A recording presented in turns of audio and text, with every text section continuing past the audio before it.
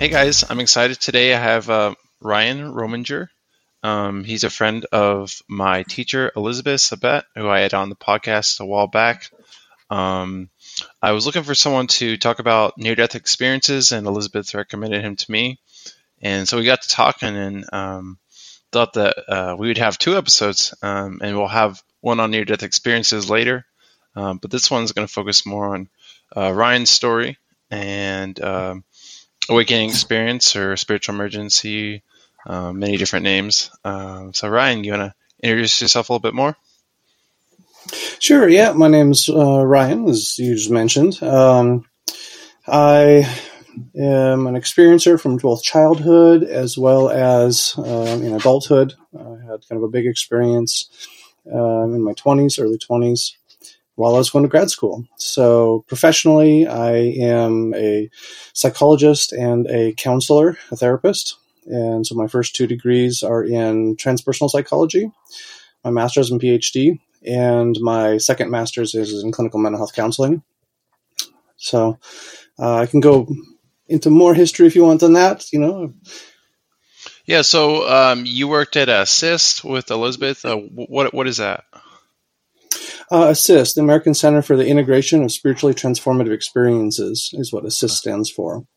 And it's an organization that is focused on teaching professionals, so therapists, spiritual directors, coaches, and now also peer leaders, how to work with an individual who's had a spiritual experience that they're trying to integrate, they're trying to cope with in some way. And it was really evolved out of some early meetings at an organization called IANS, which is an organization focused on near-death experiences, International Association of Near-Death Studies. And they, at their conferences, very much focused on the academic side. And Lane Stout, the founder of ASSIST, and some others started having meetings and said, you know what, we really want to focus on professionals and training the professionals how to deal with these types of experiences. Because that's really the first line. It's the place where those who've had experiences are really going to come into contact. Is those, and so we were training MDs, we were training therapists, all across the board. So it was actually quite fun, an enjoyable group. Yeah, that's great. Obviously, that's near and dear to my heart since I had my own experience and went to the psych ward. And it would be nice to have known or had the help of ASSIST in that respect. So I think what y'all do is really great. Yeah, thank you. Yeah. So do you want to talk about your story and let's get into it? Sure.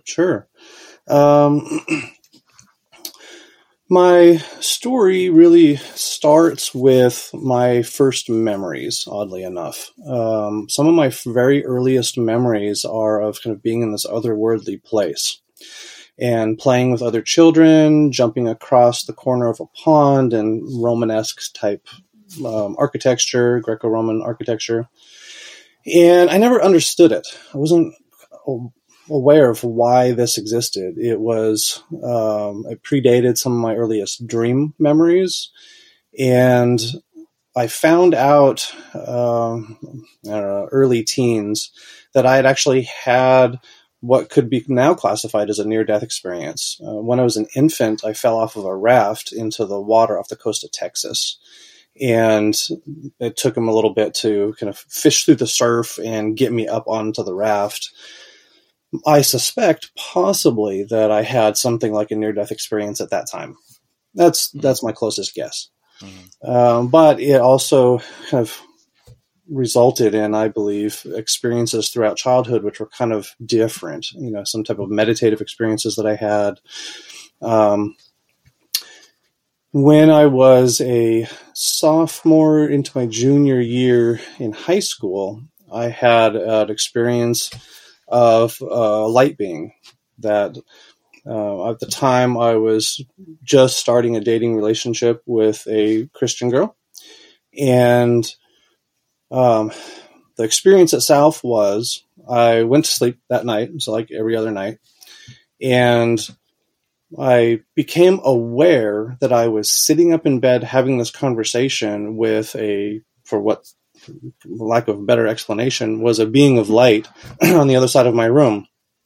And the conversation closed, and the being, whatever it was, folded in on itself and disappeared. And it had a very angelic presence. I remember the feeling of just undescribable love permeating everything. Something that you might think of kind of being in the classic light near-death experience, light-based near-death experience. And but anyway, so I became aware that that's where I was at, the light being disappeared. And so I was sitting there with this unexplainable experience. And because of the context of dating this girl at the time, I classified it as, I just had some sort of either angelic or Jesus experience, and so in the evangelical church we were going to, that's how I talked about it. Looking back, it felt more angelic, I would say, than kind of a meeting with Jesus. I didn't get any visual, like some people describe, of a Jesus experience. And I do remember kind of from the light, some emanations outward that could be described as wings. Light diffusion, something. I don't know. It was wonderful. Yeah, so first going back to your near-death experience when you're young, you were saying some of your earliest memories are playing with children in this kind of like Greco-Roman landscape. Would you say, is that part of your near-death experience, or kind of how would you describe that? So I think of it as that near-death experience. Okay. That was, the part of me that was in the other world, the other side, during the near-death experience, playing with the other children. And again, the feeling tone of that place was infused with love. It was very light, joyful, just kind of permeated everything. Could it have been what some people describe as between life experiences? Sure. I don't know. I can't prove it one way or the other. I just know that was the earliest experience, earliest memory that I grew up with. That's interesting. And you think that opened you up kind of to the spiritual world, and so you had more experiences with like spirits or the spirit world?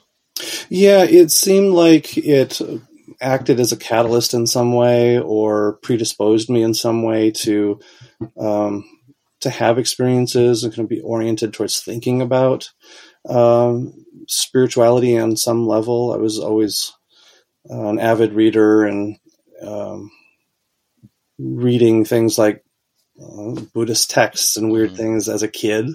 So, my brother, I had an older brother, or still do, 6 years older than me, and he would bring home these other books on different religions, and I would eat them up, and I was always kind of fascinated. And I'm sure that shaped things as well. But, even encounter ghost types of experiences and those types of things, I just seemed to have just normal to you. Yeah, it was. It was very normal. It was just like, oh yeah, there's so-and-so. And I had a grandfather pass when I was about 12 years old. And ever since then, I've had, every now and then I smell cigarette smoke and beer, which is one of his classic, what he smelled like when I was alive, and so for me, it's like, oh, hey, Grandpa, you're here again. It's kind of the warp and weave of everyday life. It seems like it's just like, okay, wow. Yeah, there's that. So was your family, were they religious or spiritual growing up, and how did that impact your views or how you thought about your experiences? So my mother's side of the family was Lutheran and my father's was Methodist. And so I grew up going to the Methodist church primarily as a kid. But we were the Easter and Christmas family. We'd show up occasionally throughout the year, but primarily for large holidays. And my again, I was probably my junior year in high school. I became involved with evangelical church for 3 to 4 years into the beginning of my college undergraduate. And, so I had that influence my later adolescence, and which again shaped me into going into college. And then I went to a Jesuit university, Gonzaga, and I had Catholic influence because I minored in religion there and majored in psychology. So even from that age, I was still kind of oriented towards, hey, let's figure this out, either psychologically or spiritually, religiously. And, right. Did you talk to your family or others about your experiences growing up, and how did they respond to that, if so? Yeah, there's actually a story that my mother likes to tell, that when I was 5 years old, they were talking about, prior life stuff and just kind of young adults talking about stuff. And I walked up to him and said, "Oh yeah, in my past life, I was a fisherman." And then just walked off. Wow. And they're like, "What?" And so yeah, I've talked to them about these types of things. I firmly believe the house that I grew up in, which was built in between 1911 and 1913, it's an old farmstead house here in Montana. We're fifth generation farmers here in Montana. I firmly believe that has some spirits in it. Mm-hmm. Both my brother and I had very similar experiences of encounters with something in that house, which we did not find out until I was about 35, and we were having lunch with my mother, and he described his experience, and I was like, oh my gosh, I had the same type of experience when I was a kid. And that was an encounter with a kind of a shadow person that would come and sit on the edge of our bed, and we could actually feel the depression, and it felt very menacing at the time. I had no clue growing up that he had that experience, but it was a bit of a shock to all of us when we both described the same exact thing. Wow. But yeah, we used to talk about it. I mean, I think that my family was open to that anyway.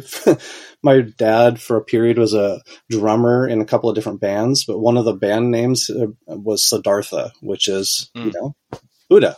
Mm-hmm, the name of Buddha. So I think their orientation even was Eastern in many ways, even with the Methodist and Lutheran background. Yeah. So. That's so nice. It's so unique. Yeah, kind of, and yeah, it's kind of odd. Yeah. Yeah. So with your experience with the light beings, did they say anything to you? Do you feel like they had a purpose or had a message for you, or just, hey, we're here? Well, it was one being, and yes, as I became aware that I was finishing this conversation, there was a definite message in that. There was a definite specific communication, which I almost immediately forgot. It's like I couldn't hold it. But there was something there. Mm-hmm. I couldn't tell you what it was. Wow. So do you think that was a message that was maybe meant for your unconscious, and there was that was the way it was supposed to be, or just that you were unable to hold that container, that message, or maybe the message was too big for your logical mind at the time?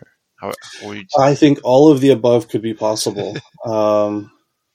I think that with the emotional tone that was being kind of conveyed as well, I think the message was not just linguistic and verbal. It was probably multidimensional, so to speak. Mm-hmm. It was hitting me on different levels.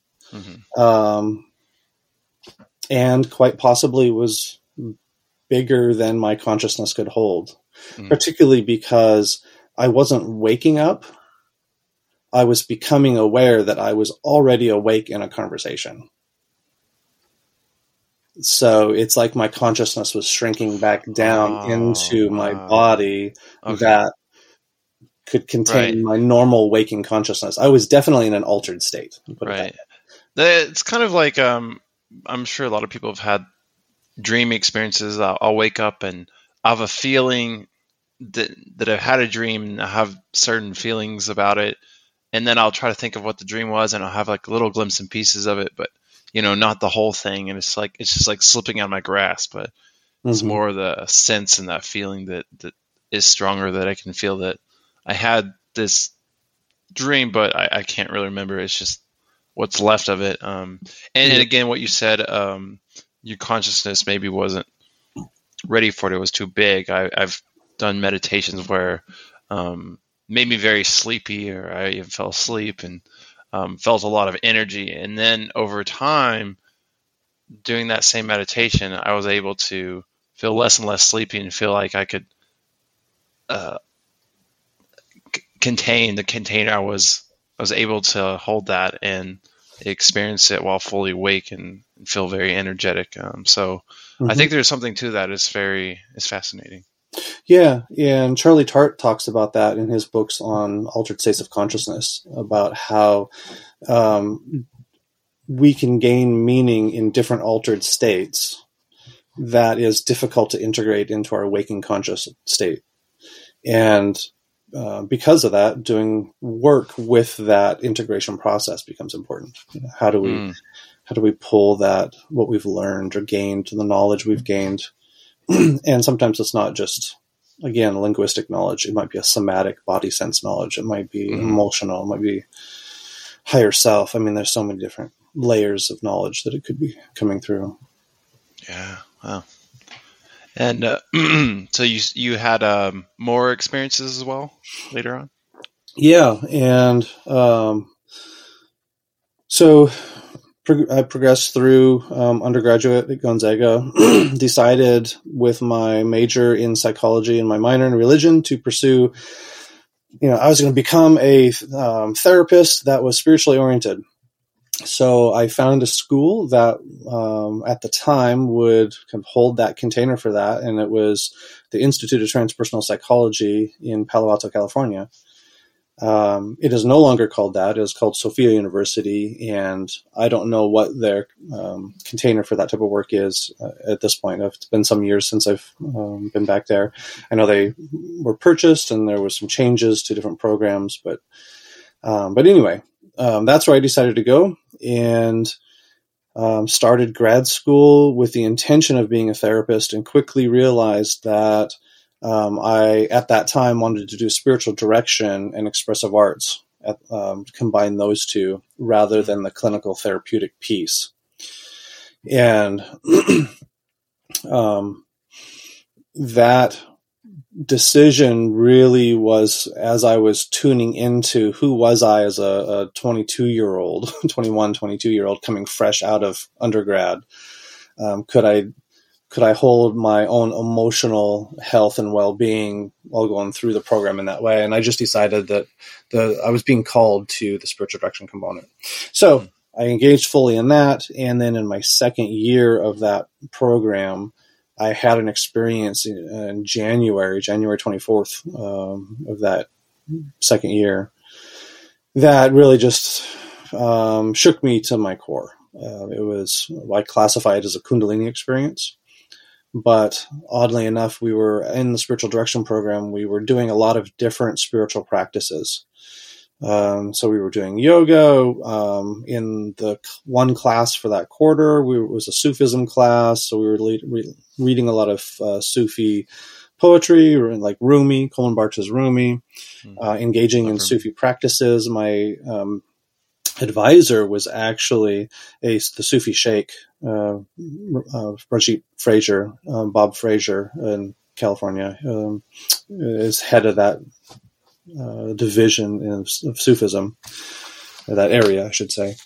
So he was teaching us about Sufism, and I was practicing a Sufi practice called the 99 Names, where you repeat one of the names of Allah or God, and you meditate on that name and what it means, because each of the 99 names has a specific meaning. And that day I was actually focused on Al-Mumin, the death, and what is it? What is death? What is your thoughts and feelings around death. And you do the meditation several times throughout the day, which is repeating it 99 times. And that evening, I was engaged in, I was a research assistant, so I was helping out another faculty member going over her research in Menlo Park. And we were at a restaurant, and I just was having these, I would see colors, and colors seemed more vibrant, and my body was kind of tingling. I was starting to feel altered, like something was, that was almost like a dreamlike quality as I was doing this research. And then something hit my intestines. It was almost like I'd had bad food, and everything just started going through me. And I was like, hey guys, there's one other person there. I gotta go. We need to, I can't be here anymore. There's something going on with my system. Maybe I had the flu, maybe something. I didn't know what was going on. And from walking to the restaurant to the parking lot, which was in back, my body had started shaking.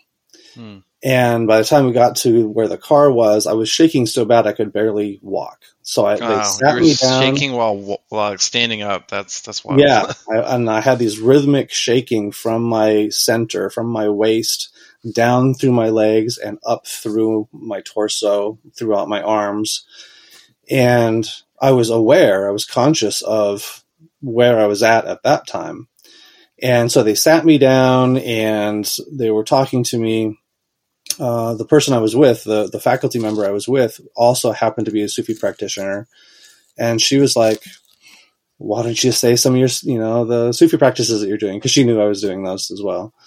And I skipped right from her recommendation to saying the phrase, there is no God but God. In the Sufi, Ilahu, I'm saying it wrong now. It's been so many years. I hate it. But anyway, the phrase is, there is no God but God. And it's like time stopped. The shaking, everything just stopped.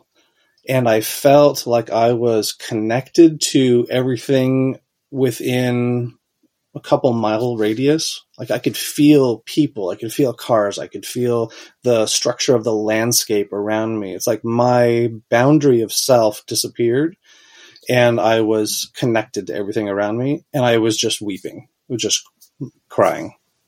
I was, and laughing at the same time.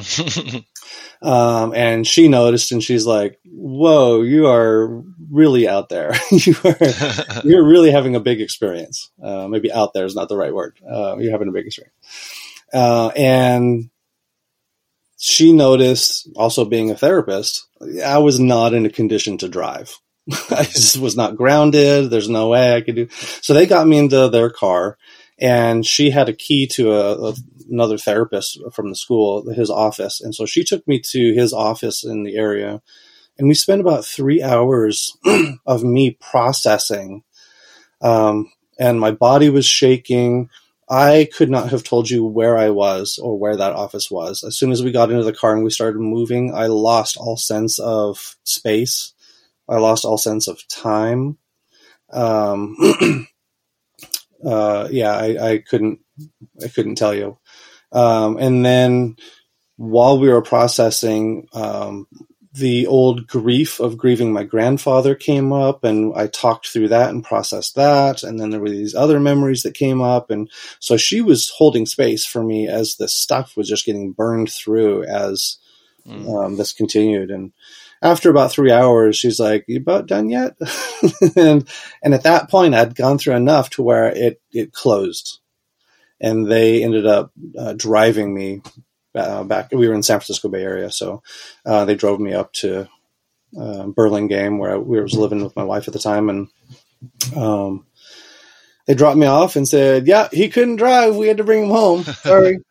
No alcohol. You say it closed. What did you mean by that? So when she said that, it was as if it triggered something going, okay, we're done for now. And the shaking stopped, the processing stopped, and I was brought back to, again, that sense of person, place, and time. I was able to be there in that moment. And I still was not great with space. I was still kind of dizzy and not fully grounded and centered. I think they made the right choice for driving me, because I would not have been a safe driver at all. And I actually couldn't drive for a couple of months after that experience. The California traffic was too much. It was too fast. It was too overstimulating. There's a lot of changes. We'll get into the changes, but I had a lot of changes after that experience. Yeah. Wow. Yeah. That gives me chills. I had my own experience, and so much of that resonates. I think my awakening was also Kundalini Awakening. I had those shakes and felt that energy, and I felt so connected to everyone. And I don't know if I lost so much sense of time and space as you. I will say, I think at one point after my experience, I kind of lost. I was losing more sense of time and space. I was not eating and sleeping as much. I felt really energetic and not hungry, and I was kind of like leaving my stuff around campus, and they're like, I'll find it later. And that's really interesting. And so on my energy retreat that I went to a while back, again, feel a lot of energy, not to the level of like the awakening, but in that I think that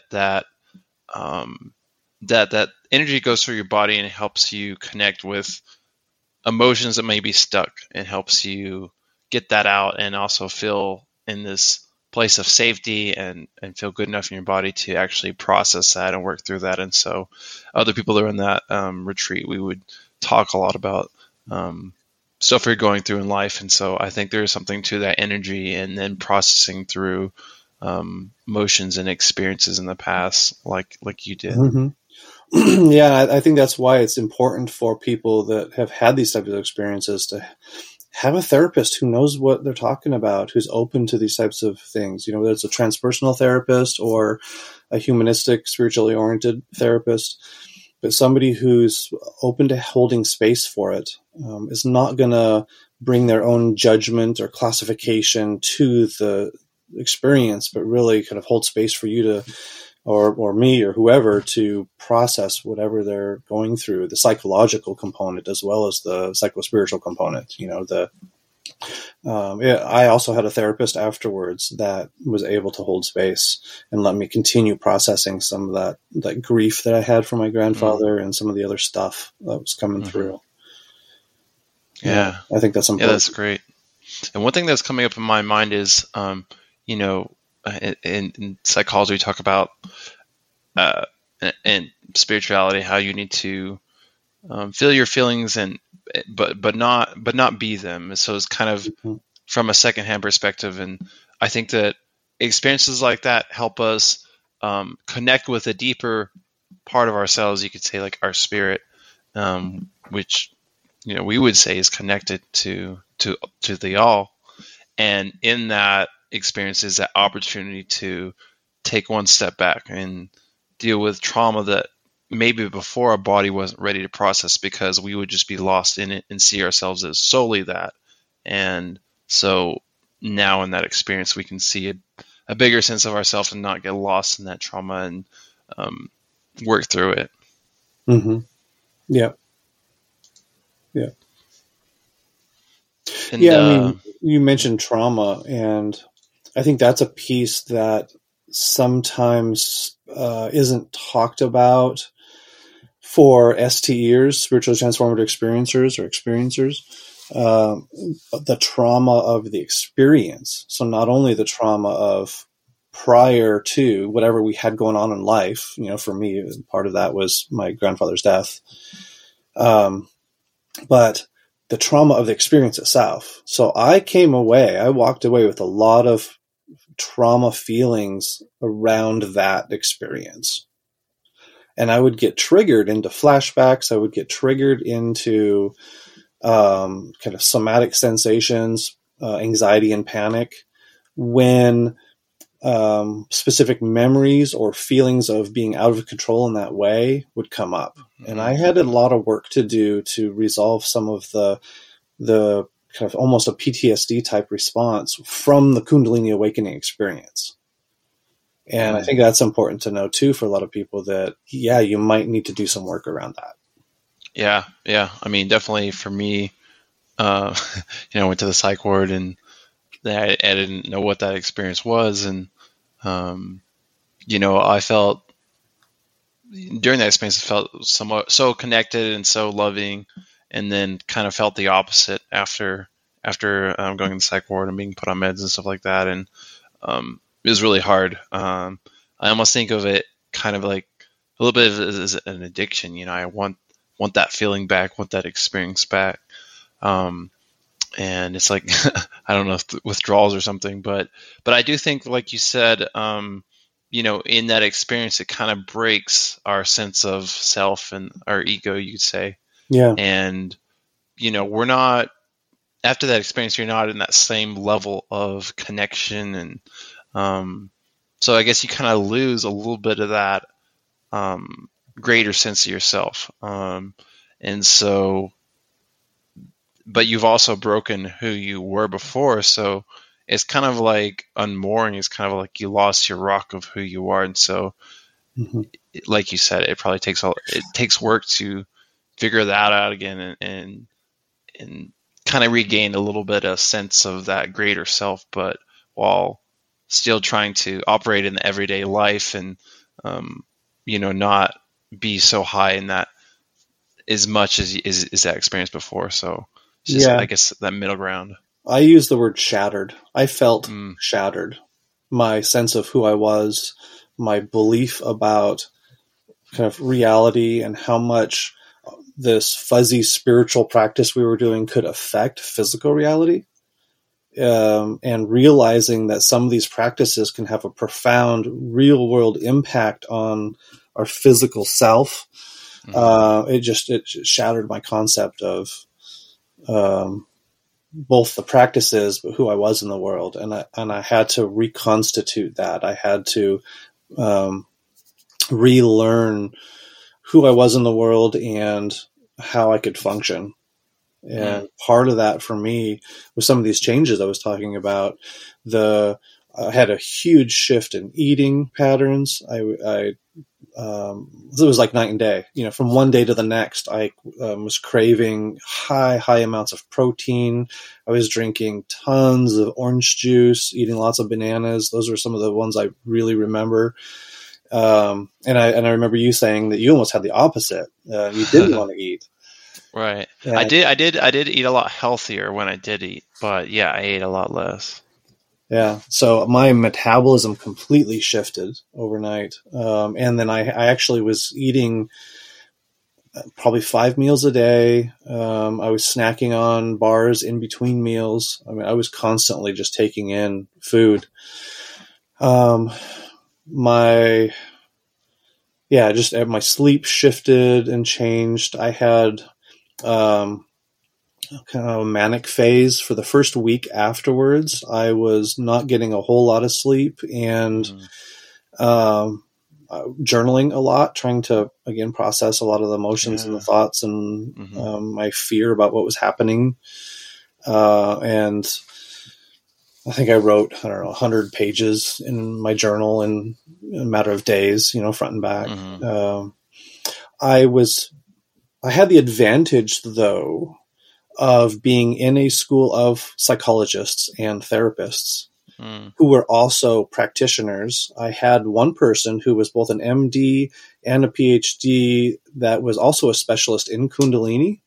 Her name was Dr. Olga Luchikova. She actually came to my apartment and assessed me because I continued to have kriyas, the body shaking, for a couple of weeks afterwards. But in that week immediately afterwards, she came because I took a week and a half off of grad school. I just couldn't function enough. So she came and she assessed me and said, "Oh yeah, here's what's happening. It's third chakra and head chakra," and she went off on what was going on. And I ended up working with her for a number of years after that because of that. And anyway, the advantage of having those people who knew what was going on, who could differentiate and say, this is not psychosis. It's not a psychotic break. You were fully conscious. It wasn't a seizure because you were fully conscious during it. Yes, you were in an altered state, but it was not kind of a schizophrenic altered state. Mm-hmm. There weren't hallucinations. There weren't something like that. So they did all the assessment and they're like, yeah, that's not that. This is more like a spiritual awakening Kundalini experience. And having that context and be able to ride through this in that context, I think I was very, very lucky. I don't think there's a lot of people who don't get that. Had I not been in that context, I think I also would have gone to, a psych ward until things stabilized and been medicated. And that's one thing about Assist in training therapists and spiritual directors, being able to notice and really pick up on these signs and say, let's differentiate psychosis from spiritual awakening. This is what's going on. And sometimes people do need to be grounded before they can re-enter and function. And sometimes that grounding does include medication, and that's okay. That's okay. You do what you need to do in order to move forward. Yeah. So how did your wife and your family take your experience? My wife was really shook up. We didn't have kids yet. And I don't know if you want to call it synchronicity, but the week that my experience happened was the same week we conceived with my oldest child, our first child.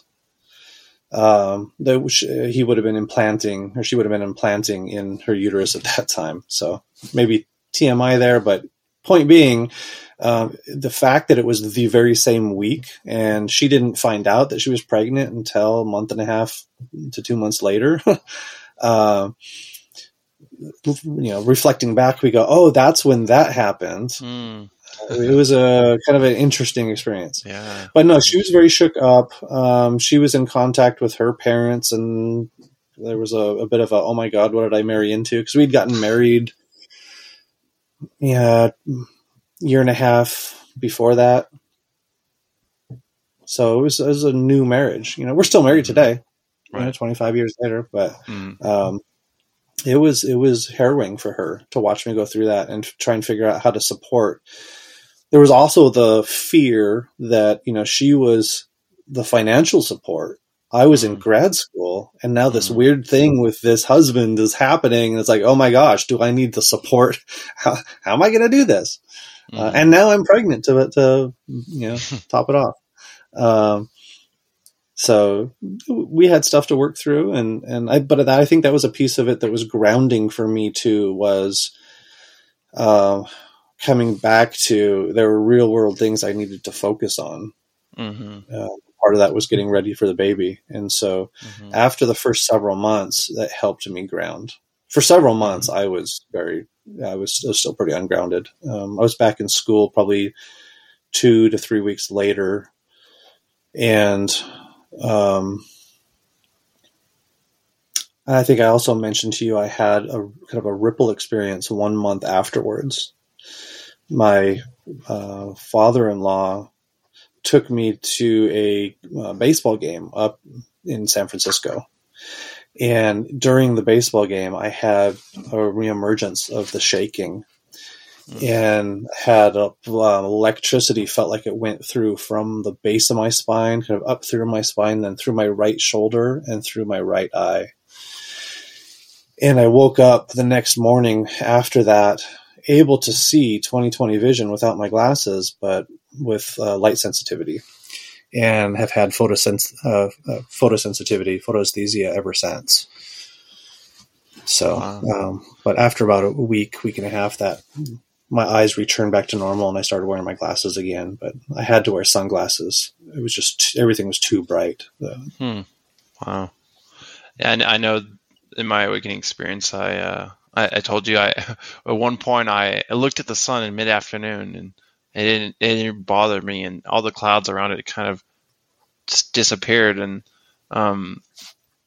for a while afterwards, I would kind of look at places where the sun would be like shining off of cars or different stuff like that, and I'll kind of like dilate my eyes and really focus on it, and I felt like it was giving me more energy or something, or it was like fascinating to me. Mm-hmm. Yeah. Yeah. Light and energy has been an interesting relationship ever since then. I burn out watches. I have burned out watches ever since then, all the time. It's hard for me to, well, for probably about 20 years, I couldn't wear watches because Wow. people would buy me a watch, as a present, and I'd wear it for a month or two, and it would burn out, and I'd take it in to get fixed, and they're like, "We don't know what's wrong. We can't fix it. It's not the battery. Mm-hmm. Yes, your battery's dead, but it's not just the battery." Wow. Yeah, I know, from reading near-death experiences that a lot of people have issues with technology and it goes wonky, or some people even have to like move out in the country and be away from technology. It really messes with them. Yeah. Yep.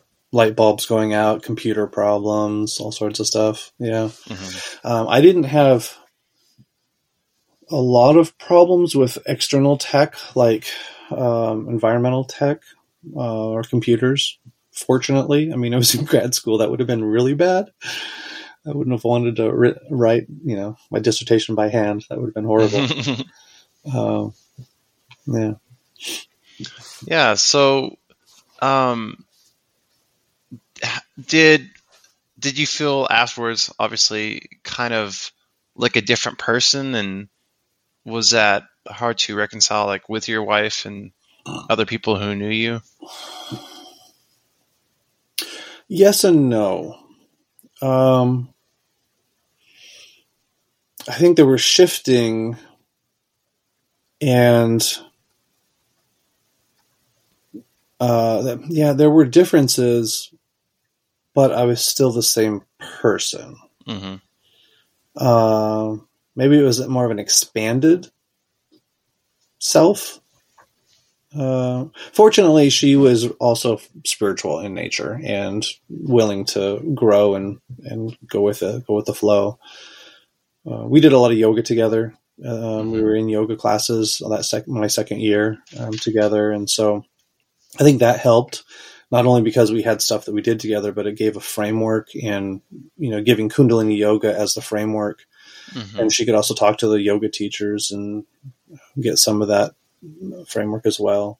She was raised Catholic, but wasn't a devout or conservative Catholic. It's more liberal and more spiritual in nature. But so I think I lucked out there that she was willing to flow with that. I don't think I had such a large personality shift that it was real difficult. Mm-hmm.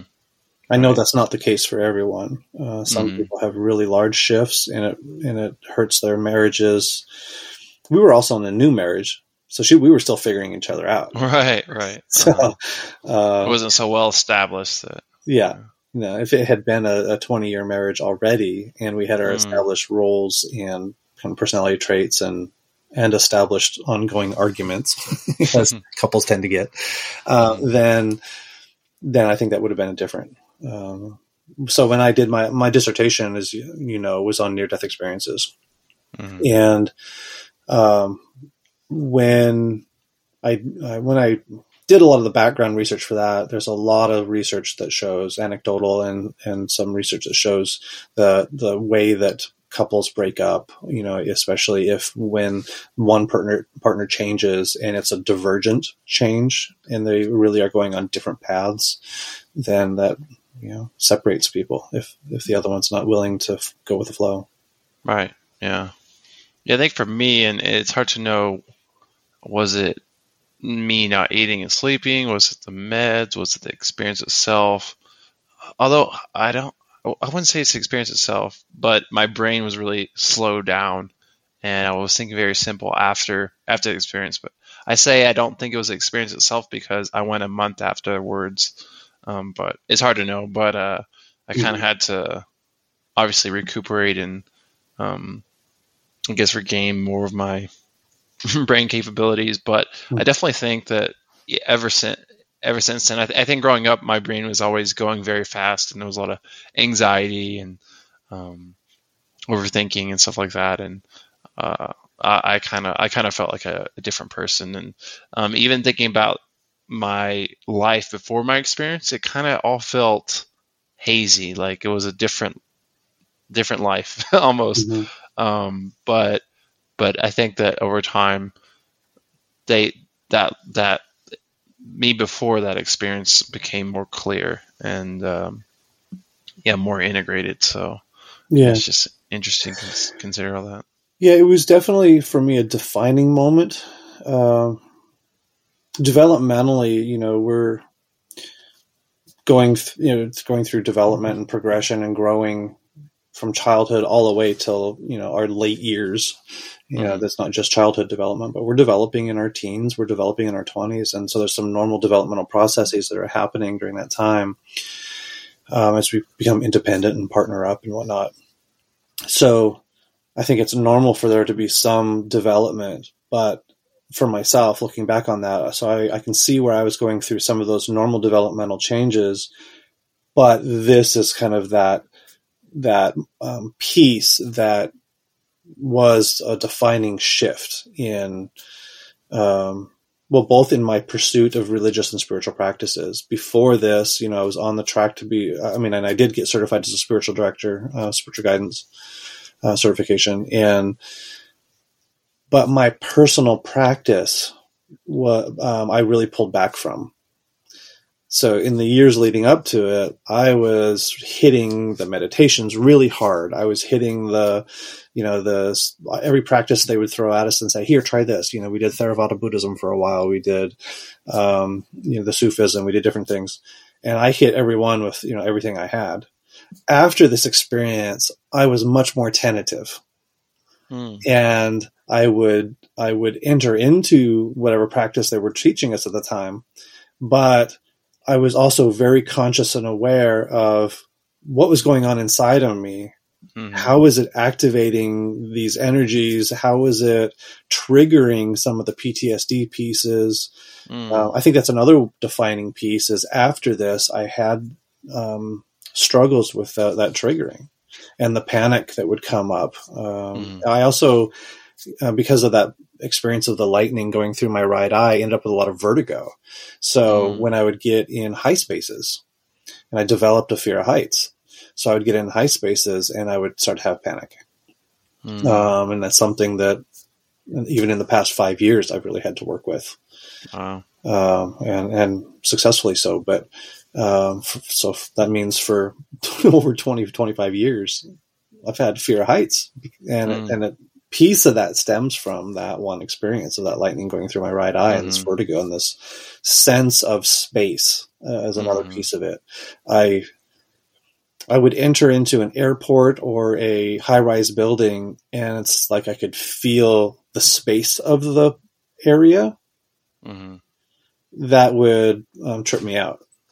It would trigger my anxiety. Wow. Whereas before that experience, it didn't. All right. Do you think that you were worried about doing these spiritual practices and that triggering another experience? That's one piece of it. Yeah. So one reason I pulled back from some of the experiences, the really strong practices, was I didn't want to trigger more Kundalini or whatever tradition you want to call it. I know Sheikh Fraser had his own language for it. And he said, "Oh yeah, it should have happened to you. You were focusing your meditation on death that day, so yeah, parts of you were going to die." And so he would go into that spiel, and so I think that language, I get it, but the Kundalini fit more for me and just how I understood and how I felt in the experience. So I use the Kundalini language. All right. Yeah. So, yeah, I did fear triggering more of those experiences and pulled back. To answer. Right. So, yeah, after, I kind of came down from my experience, I felt very disconnected. But years later, when I started my spiritual journey, I started meditating again. And I was trying to astral travel for a while, and I started feeling the Kundalini energy again, and that did scare me because I was like, oh, is that going to put me back in that experience, am I going to be ungrounded? Am I going to not be able to function and do normal life? But nothing like that happened, and I got used to that the energy, and now it's just kind of a part of my daily life, and yeah. So I understand you to a certain extent, for sure. Yeah, you get used to it. It's, for me, it tapered off, but right. It's every now and then would kick up again if I was doing something in particular. But the meditation, different altered state work would definitely kick it up, but I became more used to holding that energy, more used to, oh yeah, this isn't going to be bad. I don't have to worry about ending up where I was. And so I was able to hold it a bit better. I never returned to the levels of the big experience, and I'm okay with that. Right. Yeah. So would you say now, like, was that experience good or bad or a mix, or? I think it was a mix. I think it was a mix. There's a lot of writing about us Western, and in my case, white people that dabble in Eastern traditions and get burnt. And I wasn't intentionally dabbling in an Eastern tradition, but it kind of feels like that type of experience. Getting burnt because they don't have the context and maybe the safety or the understanding of what might happen. Yeah, you're not growing up in an ashram or a temple or something doing meditations from the time you're 5 years old to hold the space and the context within your vessel, your human vessel, to have these types of energies burn through it, right? Which I think in some of the Eastern traditions, not just people from the East, but I'm talking about people that are in ashrams that are focused on doing this work. They have the context of what to expect, and they're learning the theoretical components and all that. And I didn't have that. So when it hit me, there's some Western white dude that's in their 20s having this experience that blows him out of the water, and was completely unprepared. But I was given the framework because of the school I was in. Right. Which, again, I was lucky for that. But yeah. Does that answer the question? I kind of lost track. Yeah, no, that was great. I appreciate it. Do you feel like that happened to you for a reason, or do you think that like you kind of spurred on that experience, or was that God giving you that experience, or how do you think about that? That's a great question. And I think tied into the question you just asked about it, was it beneficial or detrimental, good or bad? And that, I think that's hard to say, because sometimes things that feel bad are ultimately good, because, for example, I processed a lot of that grief and stuff around my grandfather. Horrible to go through, just like if you're doing trauma work, but necessary. Right. So there were good components and hard components of it, like the PTSD trauma piece. And the height anxiety and stuff. Was it given to me? Did I pursue it myself? I'm a big proponent of both ands. That's hard to answer. I feel less sure about what I think God knows and does now than I ever used to. Was it grace being bestowed, like a grace experience? Was it something from another dimension, from God, coming down and touching me? Or was it because of my practices and emerging within me, top down or bottom up? Yes to both. I don't know. I don't know. I definitely didn't ask for it. It wasn't like I said, please give me this experience. Right. In fact, when I heard about the experiences, even from the first days of our school, we were prepped for, in grad school, hey, things might happen. And they would describe worst case scenarios. I thought, I don't want that one. Of all these different experiences we can have in grad school, there's the one I don't want. And it was a Kundalini experience. So possibly by saying I didn't want, that put me on a trajectory to actually have it. Thanks, whoever's up there. So it's hard to say. I mean, I was doing the practices. I was engaged. So there was definitely a piece of me that was doing and active and pursuing and opening and doing that. But I also know, having done this work for quite a while and worked with a lot of people who've had different spiritual experiences, sometimes people do that work for years and years and years and years, decades, and never have an experience. So why was it that I did and somebody else did? I don't know the answer to that. I don't see myself as more special than anyone else that's been doing these practices for a long time. That's definitely not the case. Right. It's just, it's almost like I was standing in the wrong spot when a truck came by and hit me, you know? Right. Yeah. I think back to my own experience, the semester leading up to the experience, I was really trying to work on my mental and spiritual health and get close to God. And, there was a song I listened to a lot. It's called Oceans by Hillsong United. And it's, kind of talking about, when Jesus was on the water and, walking on the water, and then he asked Peter to come out, to walk on the water with him. And Peter had to keep his eyes on him. And when he took it off, he started sinking. The words are something like, take me deeper than, just trusting Jesus, and take me deeper in my faith and growth and stuff like that. And obviously it's scary. It's something very supernatural and different. And I mean, I wasn't necessarily looking for something supernatural. I was just looking for a deeper faith and to have faith. And so I wasn't exactly looking for that experience, but, I was looking for healing and growth, and it happened. So, yeah. Somebody said, "Okay, here you go." Right. Exactly. Yeah. Yeah. Before you move on, one of the things about that is looking back at my own period in evangelical church and then getting into yoga.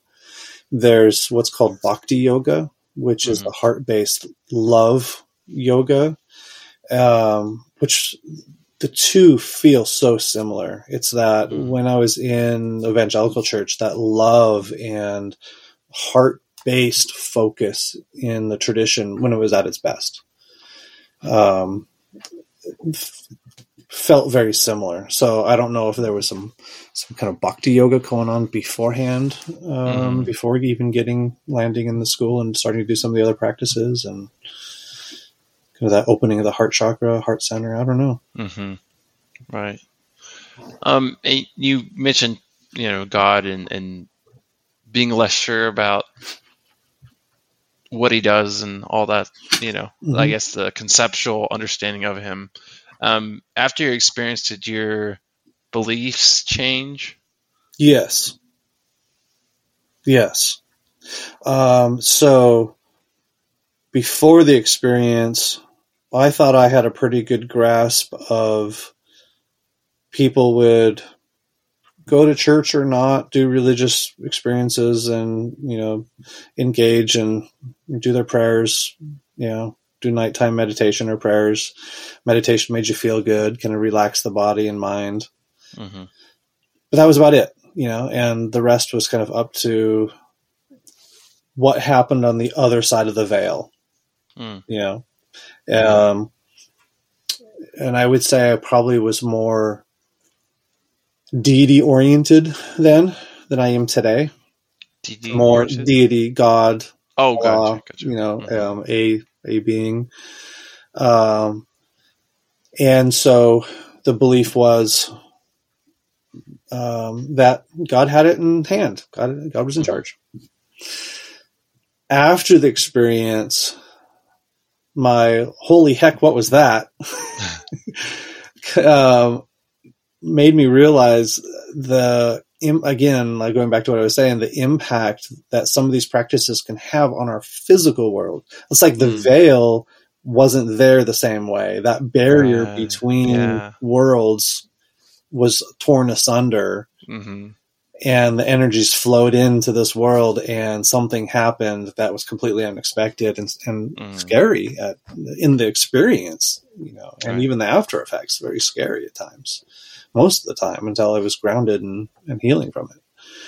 And so I garnered a bit of a fear of some of the experiences, or some of the practices, and less certainty about somebody being in charge in a way.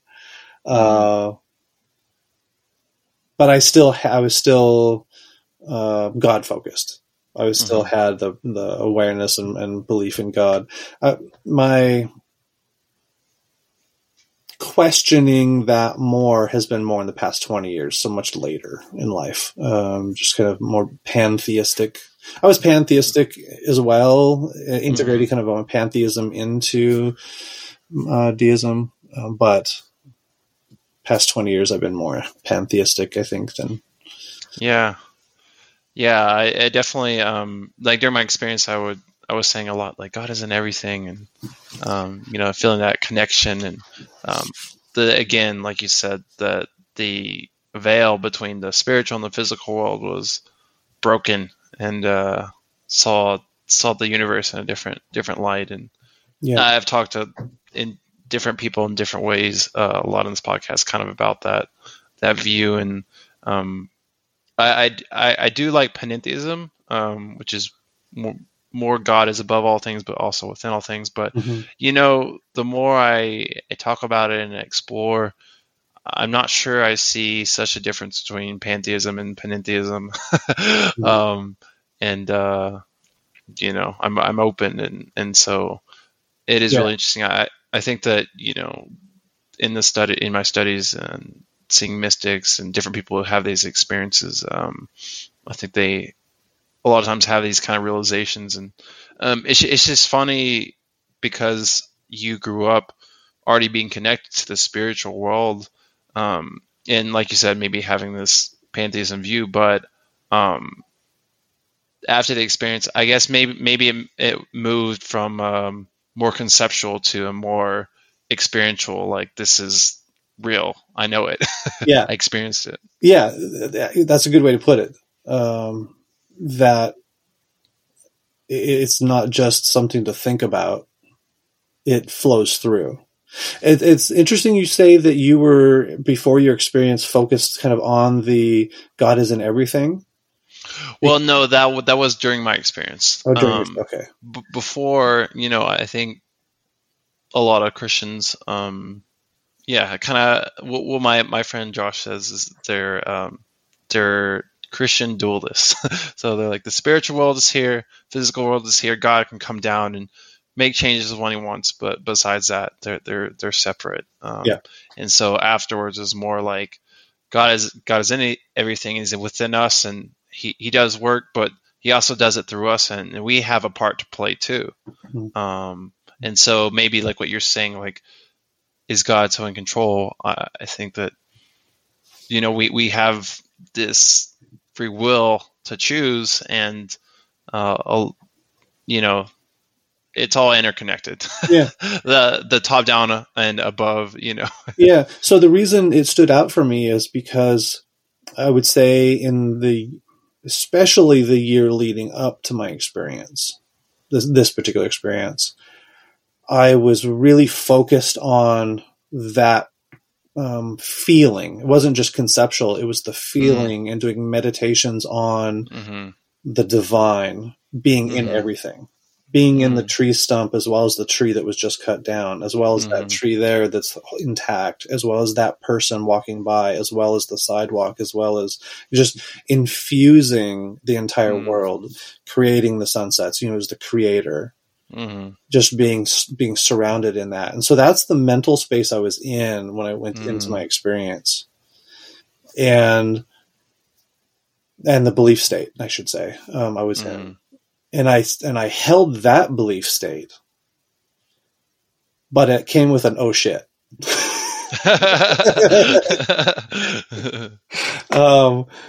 And I'm not saying I don't believe in God now. It's just I feel more removed, more. I'm focusing more on two things. More on the God is in everything around me piece. Right. But also I think that my clinical practice impacted me because I became so heady. Right. Since 2015, going through the clinical mental health, yes, there's the integration of spirituality into counseling, the counseling practice in particular, but I have felt a personal shift in my practices that I have felt more distant. Even though I'm doing meditations, even though, I don't do them as much, I don't do a lot of my practices as much as I used to. Building my practice and building up my clientele and all that. So I just personally, there's been a shift for me. I wouldn't say it's a dark night experience, but kind of in the Christian or Catholic tradition, dark night of the soul. I think I've gone through periods of that, but it feels adjacent to that in some way. Right. And I feel that there's going to be a shift in the future back towards, and I think I'm even maybe in that. I think this podcast and us connecting maybe a piece of that shift for That's me great. again. A piece, maybe going a little bit too much into history with transference. I was in academia for 20 years, but when the school ITP fell apart and got sold and all the faculty were fired, I was actually the last remaining faculty in the global distance program for a year after all the other faculty had been fired, let go. That was a very traumatic experience and made me think I didn't want anything to do with transpersonal stuff anymore for a long time. And so that pain, it became associated, and I pushed away from from the practices, put it that way. And I went more heady. Right. Yeah. I think, I'll say that after my experience, feeling very disconnected, I just kind of went away from religion and thinking about spirituality, all that stuff for a while. Because my experience kind of blew my beliefs out of the water, and I didn't know what to make of my own experience. And then my spiritual journey, I think I started to regain an understanding, or a new understanding of who God was and theology and all that stuff. I will be completely honest that.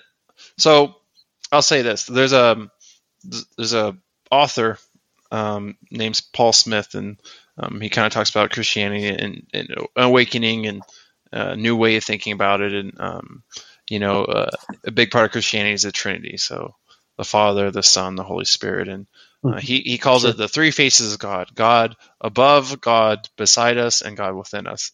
And so I think, since my experience, I really have that sense of God within us. It's a lot stronger than it was before. And, God within all things, but God above us, and kind of talking to God as if he's a person above me is, I would say, not as strong as it was before. And sometimes that bothers me, and sometimes is that better or worse? Or I don't know. Am I missing something? I understand what you're saying. And there's been times in my spiritual journey where I was trying to figure things out and I got very heady. And so I'm trying now to find that balance between the practice and the relationship and the intellectual and the thinking about it and all that stuff. So I think they're both good in their context. Just trying to balance it all. Yeah.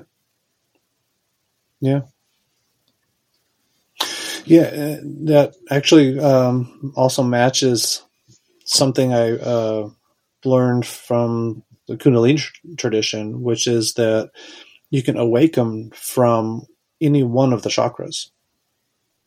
It's like the original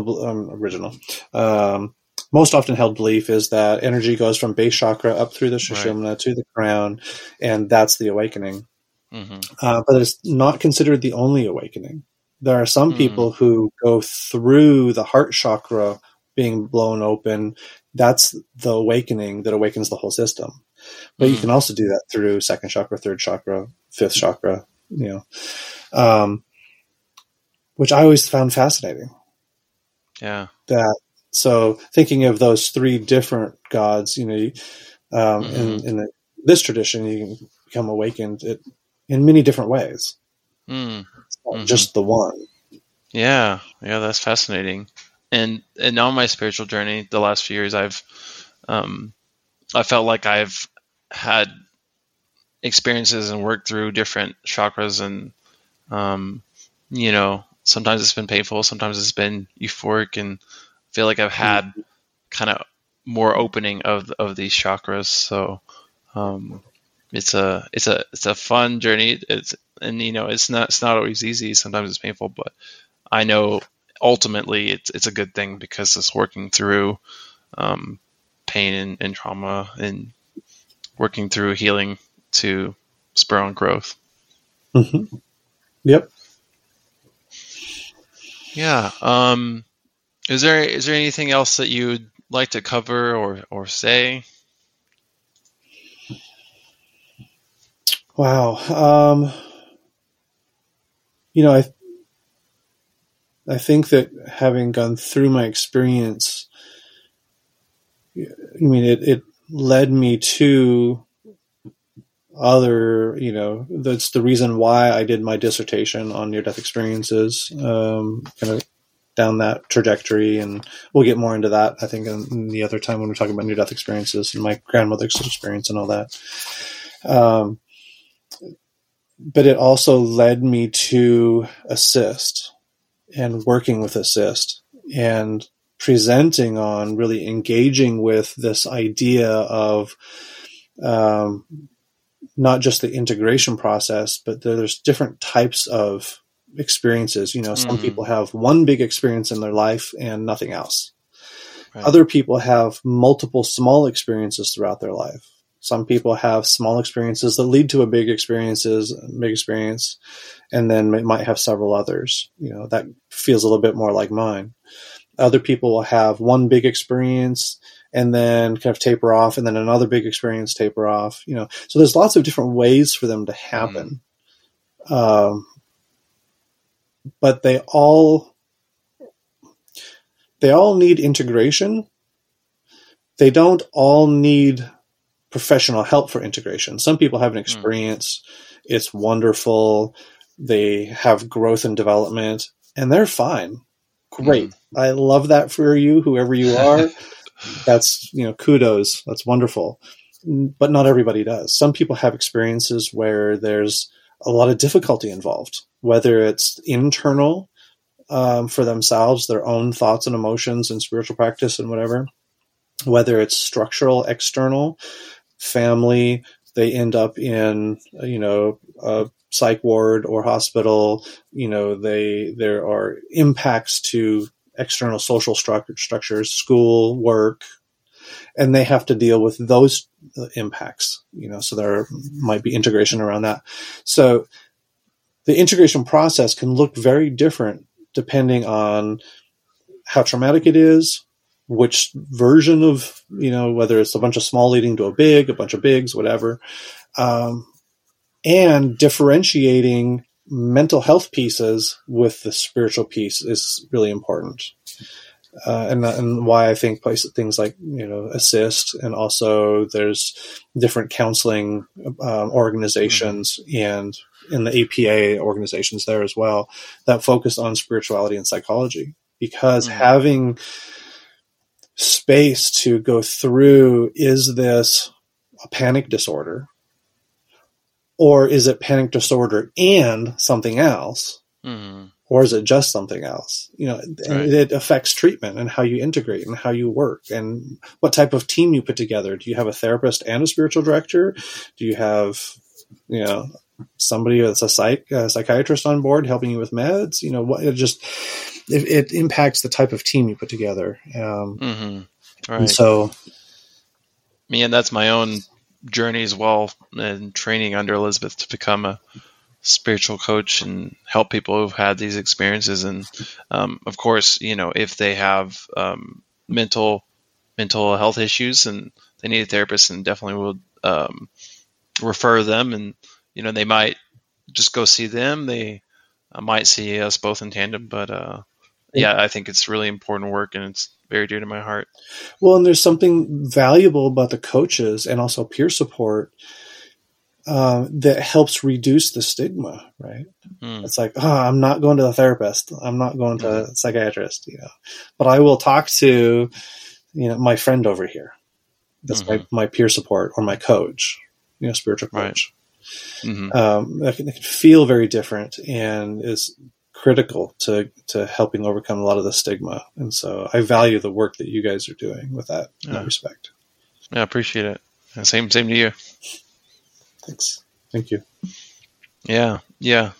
I think, what you're saying, we had really big experiences, and like you said, you're like, I don't think I'm someone special, or someone may practice these spiritual practices for a long time and not have a big experience. I would say that, I'm not special that it happened to me. It's actually because I was so unhealthy that I needed an experience to get me over the hump to get healthier. And of course that took a long time too. Yeah. But ultimately it was a good thing. And so I think there are some people who, like you said, they just gradually grow and heal over time, and they don't need any big experiences. And maybe that's because they're more healthy than I was. So, I hope people don't get the, that sense of like, oh, they had a really big experience and, they're special, or they think they're more special than me. So we all have our own journey, our own way of going about it. Exactly. Yeah. Yeah. Yeah. Well, thank you, Ryan. It's been really enjoyable. I really appreciate you and you sharing and opening them up, and your expertise and your experience with helping others in this. Yeah, thank you, Kendall, for inviting me into this space and taking the time to hear about my story, and for all of you listeners for taking the time to listen to the story. I hope it's been valuable in some way, but thank you all. Your presence and your listening is a gift. I appreciate it. Yes, and I look forward to our next conversations about near-death experiences. Sounds good.